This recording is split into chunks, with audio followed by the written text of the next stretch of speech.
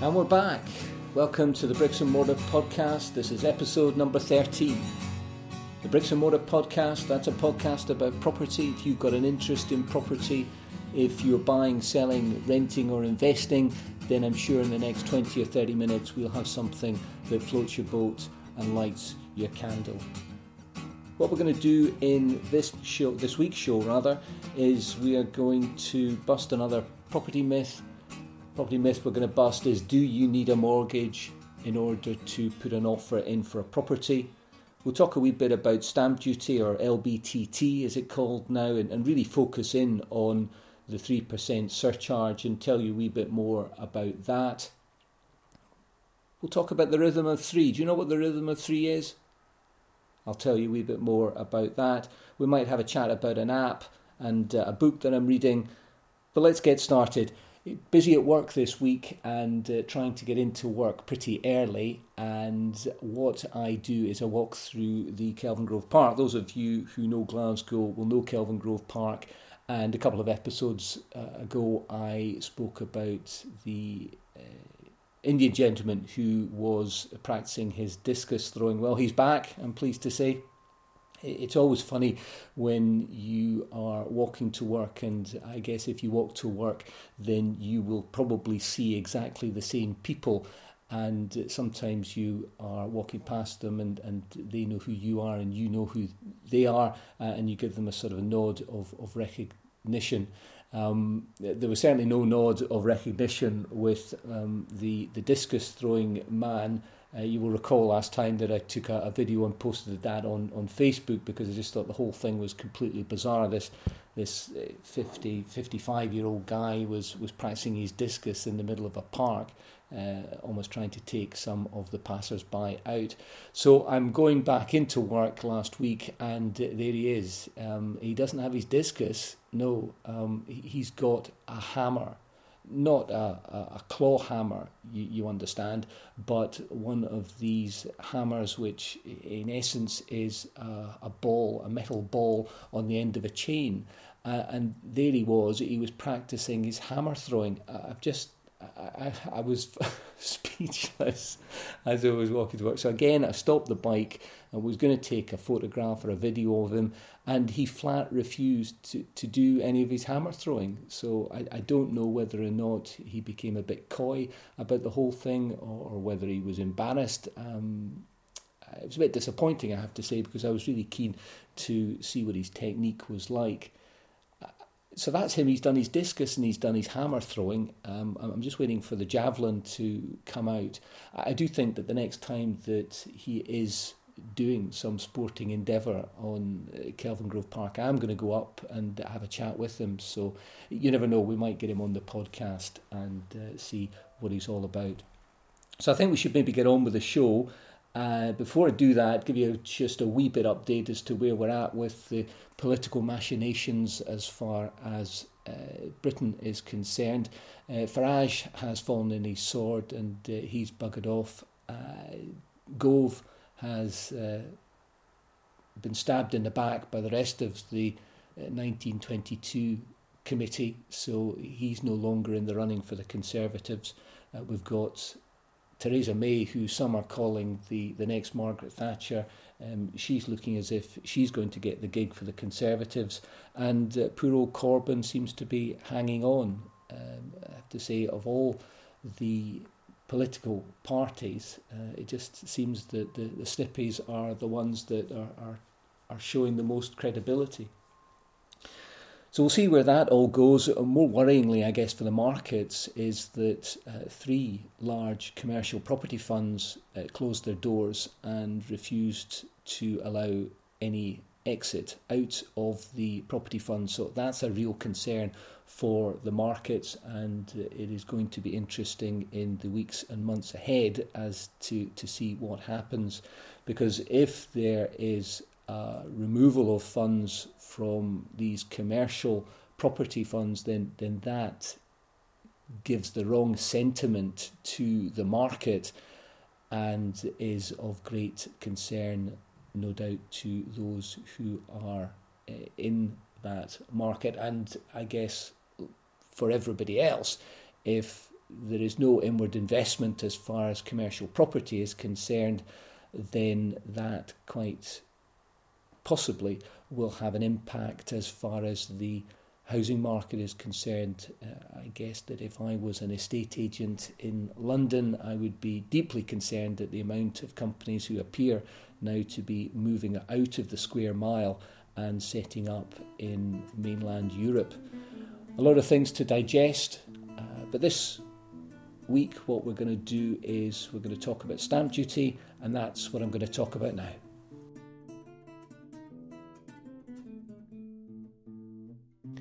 Okay, let's talk about stamp duty, or LBTT as it's now called. What I want to do is to first of all tell you a wee bit about the history of stamp duty, or LBTT, then tell you about how it was calculated and the actual processes of paying the stamp duty. We'll then talk about the new system being a slab system, and then talk about the surcharge on second properties. So let's start with the tax. The tax originally was a tax on property. You've always had a situation where you didn't have to pay the tax as long as your property was under the nil rate band. That has fluctuated between £30,000, £60,000. At some stages it was up to £250,000. The reason why they had done that, the government had decided that they wanted to try and encourage first-time buyers, and so they said that if you bought a property under £250,000, then you didn't have to pay any stamp duty at all. Where we currently sit is that if you have a property and the property is worth under £145,000, then you do not have to pay any tax, stamp duty or LBTT on that. So the old system was very straightforward to calculate. You had various bandings of property and you had various bandings of percentages. You worked out where your property fitted in the bandings, and then what you did was you calculated whether it was 1%, whether or not it was 3%, or whether or not it was 5%. Pretty easy to do. Now, back in the day, and certainly when I started, what you had to do was you ended up having to send your document that proved your ownership, which we've spoken about that being the disposition. You ended up having to send that through to the stamp office in Edinburgh, and they would then stamp the document with a nice red stamp confirming how much stamp duty you paid, and then that would come back to you, and then at that stage you would then register your title deeds. There was always the concern that you forgot about the disposition, or the disposition got lost. Thankfully, about 10-15 years ago, they decided to introduce a different system, brought in the SDLT and latterly the LBTT, and this is now based upon a form that you have to complete. It's got about 50 or 60 questions, and it is for the government's benefit so that they can get further information from everybody who is buying properties within Scotland. You fill out, or your solicitor will fill out the form, and the stamp duty will be paid. You have to pay the tax within 30 days. If you don't pay the tax within 30 days, you get an automatic fine of £100, and then there is interest that will accrue on that. So you need to be aware that if your property is in excess of, these days, £145,000, and this is in 2016, if your property is worth in excess of £145,000, then you will have to pay some sort of LBTT or tax. So the system previously was relatively straightforward. As I say, you identified where your property fitted within the threshold, and then you calculated it out at 3%. That was deemed to be somewhat unfair, because if your property was just a couple of pounds in excess of the stamp duty threshold, then you had to pay the tax on the full purchase price of the next banding. So that was deemed to be unfair, and given their dues, the Scottish National Party came out with a slab system. And so what happens now is that you will still not have to pay stamp duty or LBTT under £145,000. But what will happen is that they have got various slabs, so that the next slab in the system is based upon property that is above £145,000 and £250,000, and then the next criteria is £250,000 and £325,000, and then it goes up to £325,000 and £750,000, and then £750,000 and above. So now what you do is, for example, if your property is worth £375,000, what you do is that you get your first £145,000 free. You then have to pay 2% on the tranche that is between £145,000 and £250,000.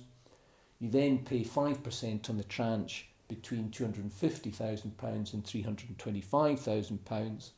And then the final tranche, which is £375,000, you would do a calculation on the next tranche, and the next tranche is between £325,000 and £750,000. You would pay 10%. So what you would do is you would calculate that your purchase price is £375,000. So you would then pay you would pay 10% on the £50,000, which was the difference between the £375,000 and the £325,000.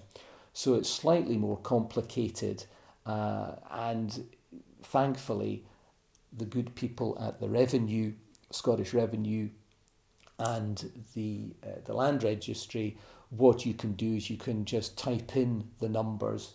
There's a great website if you go on to Revenue Scotland and type in LBTT calculator, then they will do all the heavy lifting there for you.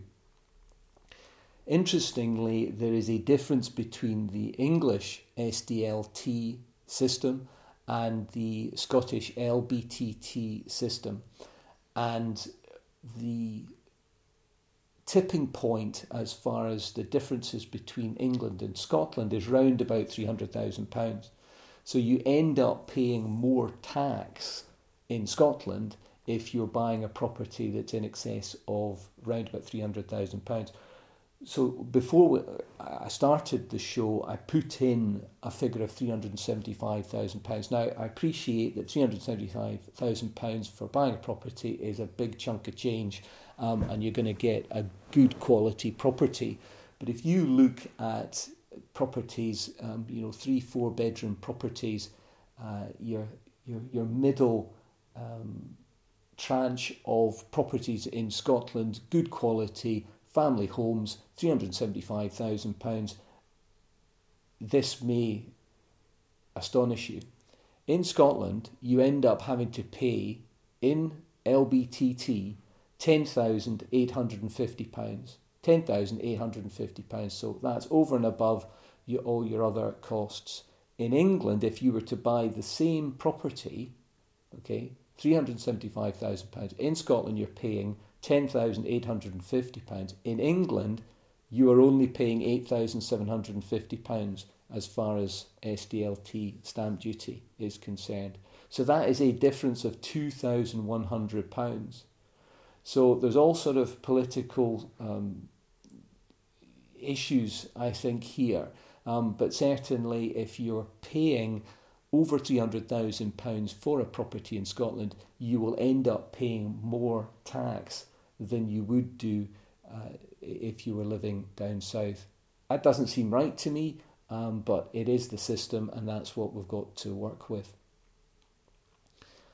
The next thing that we've got to work with is the 3% surcharge.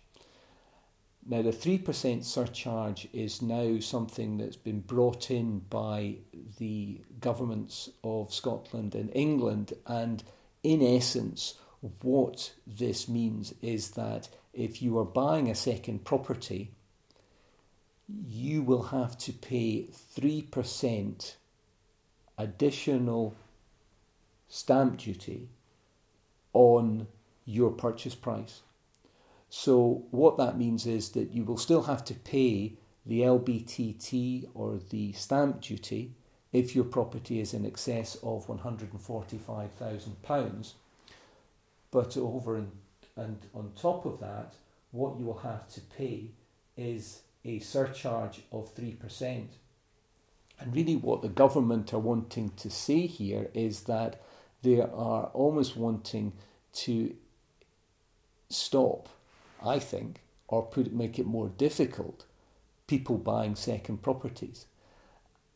And this goes back to the fact that what they're trying to do is to ensure that there are more properties that come onto the market for first-time buyers.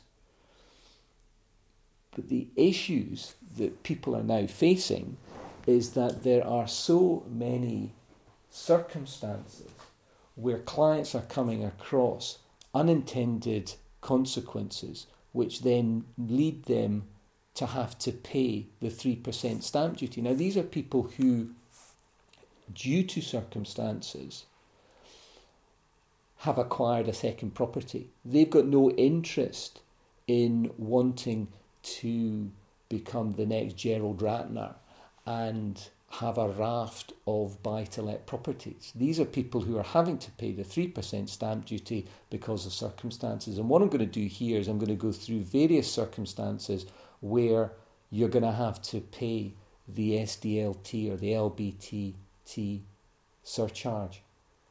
Obviously, if you're adding a new buy-to-let property to your existing portfolio, well, you're going to have to pay your 3% stamp duty. So you need to factor that in. If, however, you're buying a first property, which will be your main residence, but you already own an inherited property that's let out, then you're going to have to pay your 3% stamp duty. So that to me seems awfully unfair. You know, one of your parents has died, or an uncle or aunt has died, they've left you a property, you've inherited that, you've not taken any steps to acquire that property, but then when you want to buy another a property to live in, you're then going to have to pay your 3% surcharge. Doesn't make any sense. If you're buying a new property, but the sale of your current property falls through, then you end up having to pay the surcharge. So you could be in a situation where you're doing a buy and sell. So you're selling your main residential property, you're buying a new residential property. There's some cock-up, which means that for whatever reason, out with your control, the purchaser of your property fails to complete the deal. You're contracted into buying your property, you go ahead with buying your property, you end up having to pay the 3% surcharge. That seems inherently wrong. And what about the situation where you're buying your first home, but due to affordability constraints, you end up having to get your mum or dad on the mortgage, but they already own another property? As the parent already owns another property, the higher rate will apply. There's one caveat to that, and what I would say is that if the parent is only on the mortgage as a guarantor, then the higher rate doesn't apply. But again, to me, that just sounds absolutely nuts. What about the situation where you're purchasing a new property in the UK, but you already own a property abroad, which you intend to keep? Again, your 3% stamp duty or 3% LBTT surcharge is going to apply. There's an anomaly here insofar as if you are buying a property abroad, then you don't have to pay the 3% stamp duty. So if you have a property and then you buy another property abroad, you don't have to pay the 3% stamp duty. But if you have a property abroad and you want to then buy a property in this country, then you have to pay the 3% stamp duty. It just smacks of the politicians saying, listen, let's make sure, how do we get more properties onto the market? I tell you what we'll do, we'll put a 3% stamp duty on so that we dampen down the market for buy-to-lets.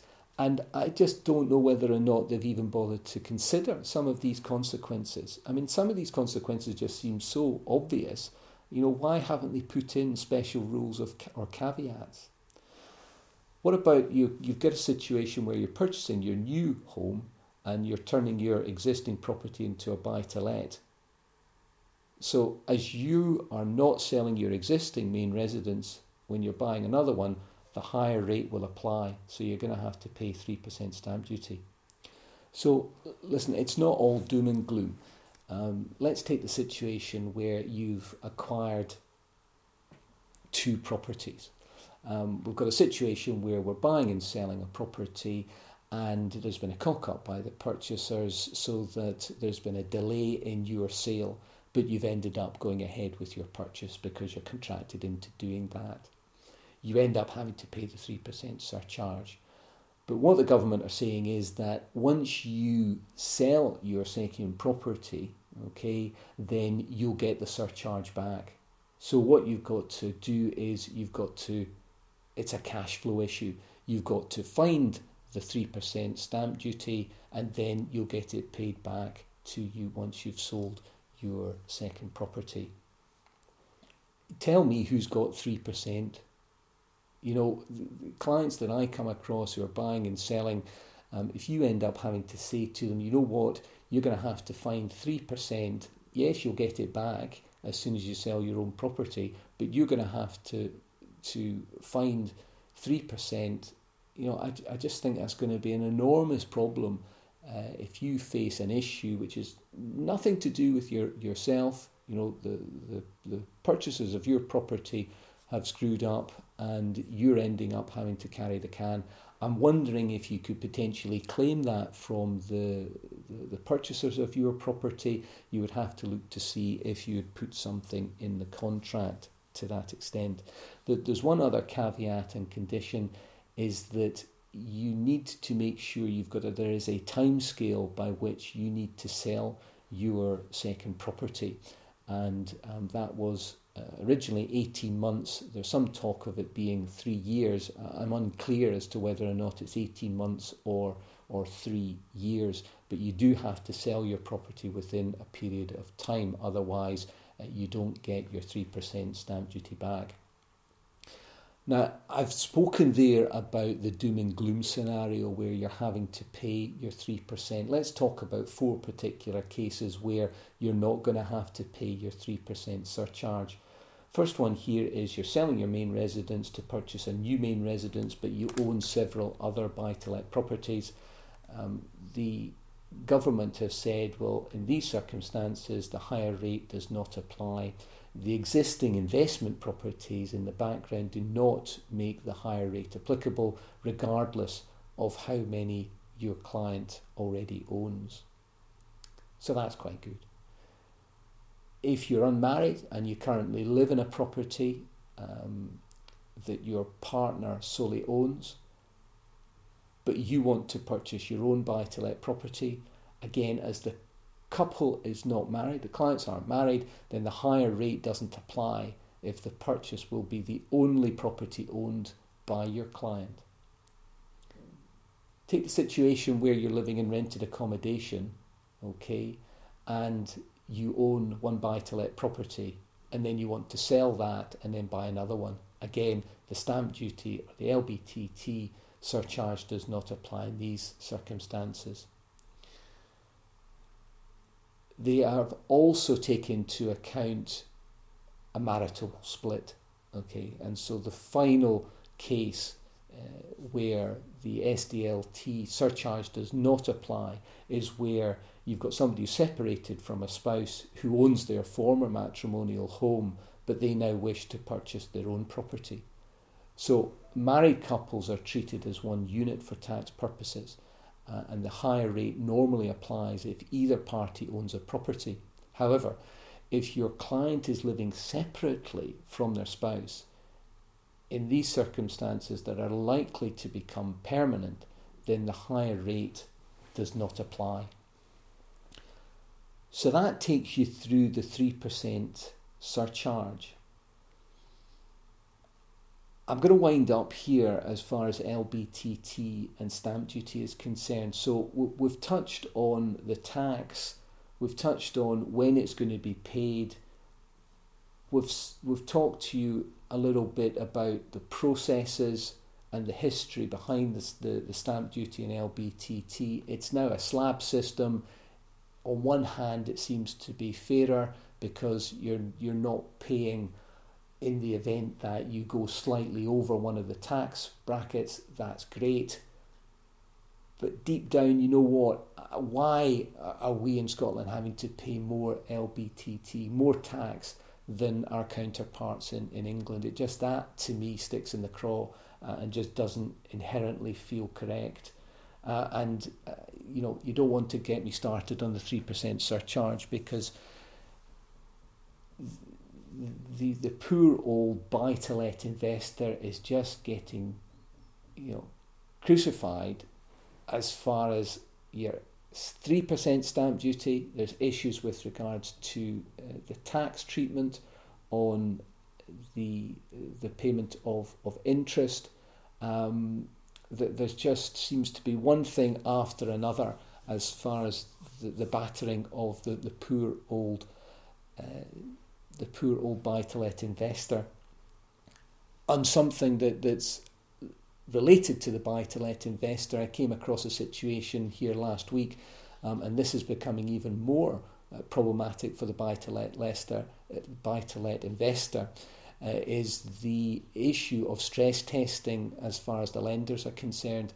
What you now need to make sure and do, and I might do a show on this purely about buy-to-let and investing, there's a stress test now, so that the lender, you have to make sure that there is sufficient rent that's coming through to pay the mortgage, and you're not going to now be able to get a mortgage unless you qualify through this stress test. So what the lenders are saying is that the rental that's coming through not only has to cover the monthly outgoings as far as the mortgage is concerned, but it has to be 125% in excess of that at an arbitrary rate which is set by every bank and building society. Some banks and building societies are wanting you to have a coverage of 145% at a rate of 5.5%, and that for a lot of investors skews the figures. I appreciate that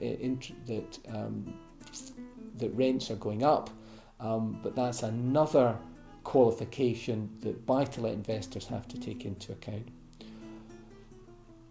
I'm going to get off my high horse now, and what we're going to do is we're going to talk about busting another myth. Another myth, shall we? This myth is all about making an offer for a property where you don't have your offer of loan. Many clients have come to me and asked me the question, can you make an offer on a property where you don't have your finances in place? And the simple answer to that is yes. What you do is you make the offer conditional upon having your mortgage in place. Now, the estate agents are likely to ask you the question, have you got an offer in principle, i.e. have you done the background work in order to get the mortgage?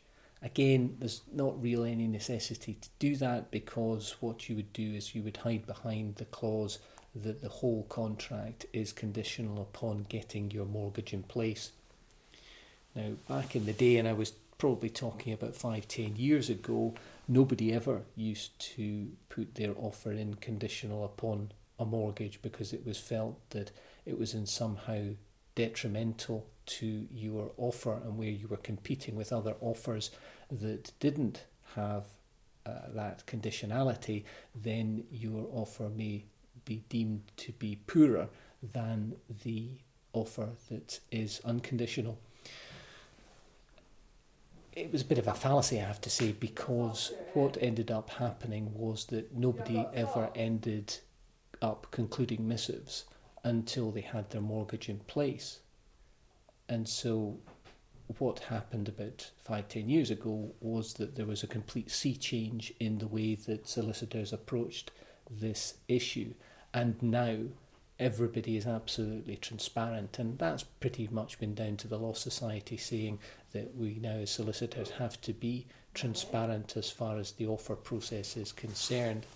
So when clients ask me, is our offer going to be deemed to be detrimental because we're making it conditional upon a mortgage, I would say absolutely not. Now, some clients come to me and they say, well, I've got an offer in principle, I've got an AIP, an acceptance in principle, I don't need to make my offer conditional upon a mortgage. I have to say to you that that's daft. You still need to put in your offer conditional upon getting your offer finalised, because an offer in principle, really all you've done with that is A, you're able to afford the mortgage, and B, they've done some of the background checks as far as your credit score is concerned.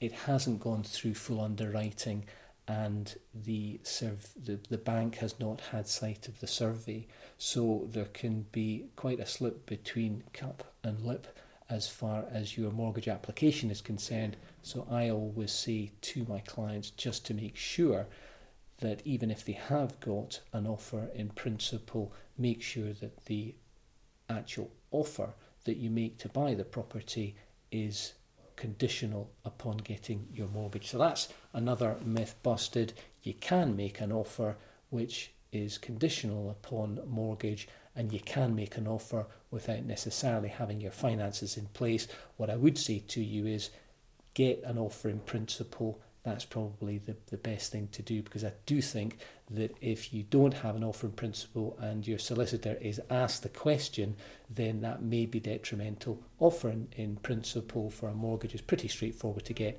so do get that. That's my advice.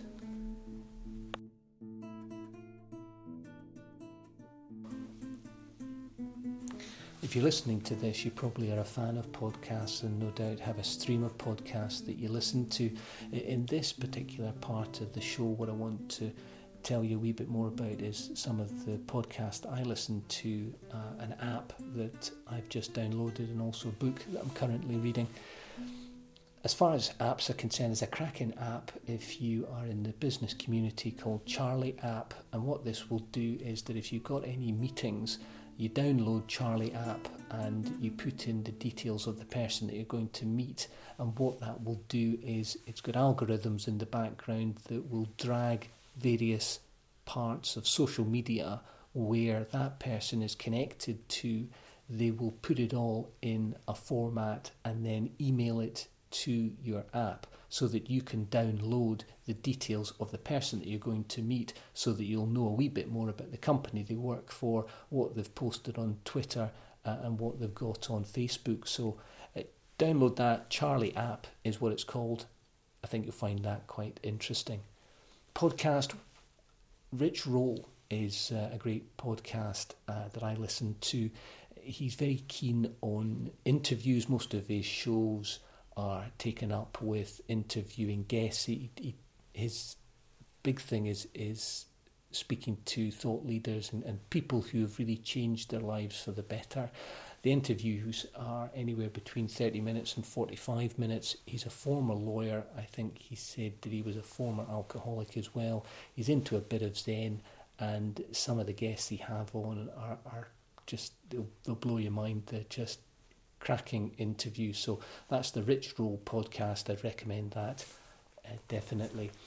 I'm currently reading a book, and the book is What Everybody Is Saying. It's a guy by the name of Joe Navarro, and he's a former FBI agent, and really the book is all about reading people's non-verbal movements.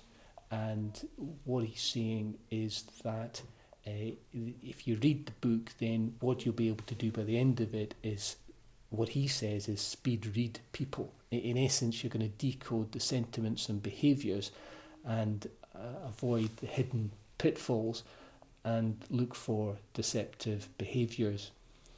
I've read about half the book, and I have to say that it's quite eye-opening, taking what I've learned from this book and just looking at people and identifying what their non-verbal cues are. So you can get it on Amazon, as with all these things. It's What Everybody Is Saying, and it's by a guy called Joe Navarro. So do get that and have a read of that. So that's the Charlie app, the Rich Roll podcast, and What Everybody Is Saying.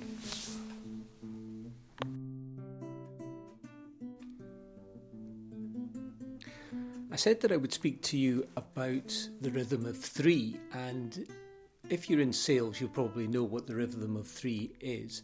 And although you might want to just turn off if you're not in sales, by and large, if you're any sort of business, you'll always be looking for referrals.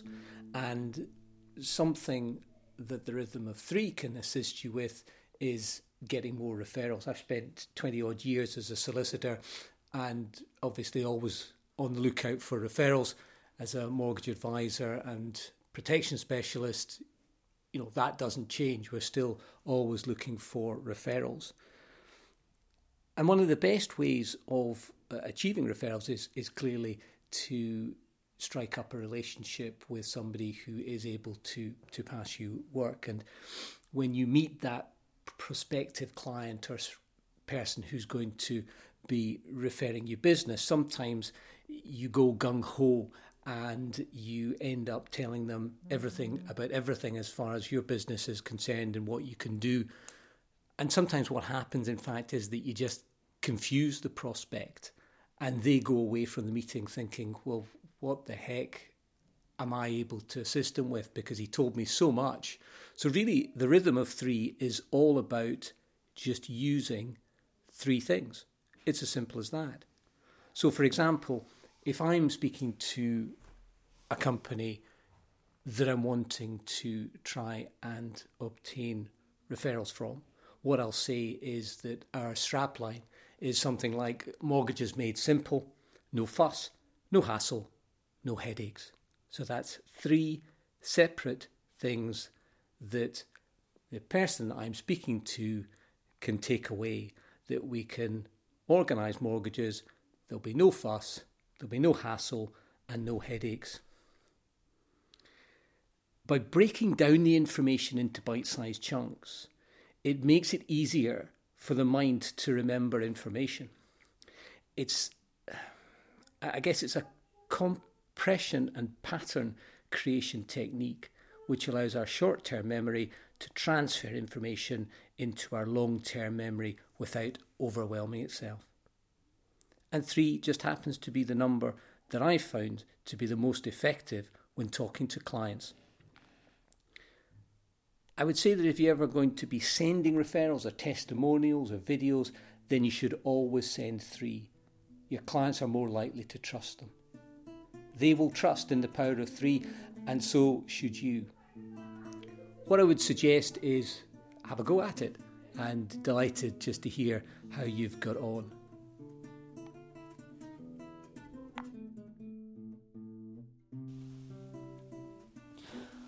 Okay, I'm going to wrap this up now. That's another show that's in the can. What I'd like you to do is to join the Facebook page. We've got a Facebook group called the Bricks and Mortar Podcast. You can email me on jonathanwilliams@begleybrown.co.uk. Don't forget to link in with me on the LinkedIn. We're also on the Twitters. And finally, we've got the website where we do the weekly blogs. And you can subscribe to the website on the Bricks and Mortar Podcast. I'm just back from Park Run. It's Saturday morning, and we're going to be looking at the tennis tomorrow. Andy Murray is in the final of the men's tennis. He's going to be playing a Canadian by the name of Raonic. Raonic is, I think, 24. Hasn't had any Grand Slam success, and you've got to hope that Murray is a good bet to pick up his second Wimbledon title. So we'll be watching that tomorrow. Just back, as I say, from Park Run, cracked out a 21.33 on the 5k, so pretty pleased with that. and met up with Marcus White, who's a pal of mine, a solicitor who works in Motherwell, and also caught up with Julie, who organises the park run there, so I had a good chat with her. Talking of having a chat, we've got some interviews lined up. I'm going over to Nickel Estate Agents on Monday to speak with Daniel Cohen. He's one of the guys at Nickel Estate Agents, and I think you'll enjoy his chat. He's at the start of his property journey, I guess. I acted for Daniel when he was buying his new property last year, and he's one of the estate agents working out of Nickel Estate Agents. I think we'll also have a chat with Mark Taylor. Tay Letting is a company that he runs, and again, he's got a great story. I had a chat and a coffee with him over last week, and I think he is keen to come on to the show. So I'm going to wrap up here. Do get in touch if you're wanting to come on to the show for an interview. I think next week we'll do an interview, and then the following 2 weeks what we'll try and do is get a couple of other interviews on, because I'm off on holiday for 2 weeks. We're off to Crete, so really looking forward to that. Trying to drop some kgs, as I say, went out on the 5k this morning, and we're going to see if we can strap on the shoes and start the running streak again. Managed to get, I think, 7 days in a row, so I think we've got about 10 or 14 days to go before holiday, and going to try and crack out some more running. So that's it. You've been listening to the Bricks and Mortar podcast. The Bricks and Mortar podcast, a sideways view on property.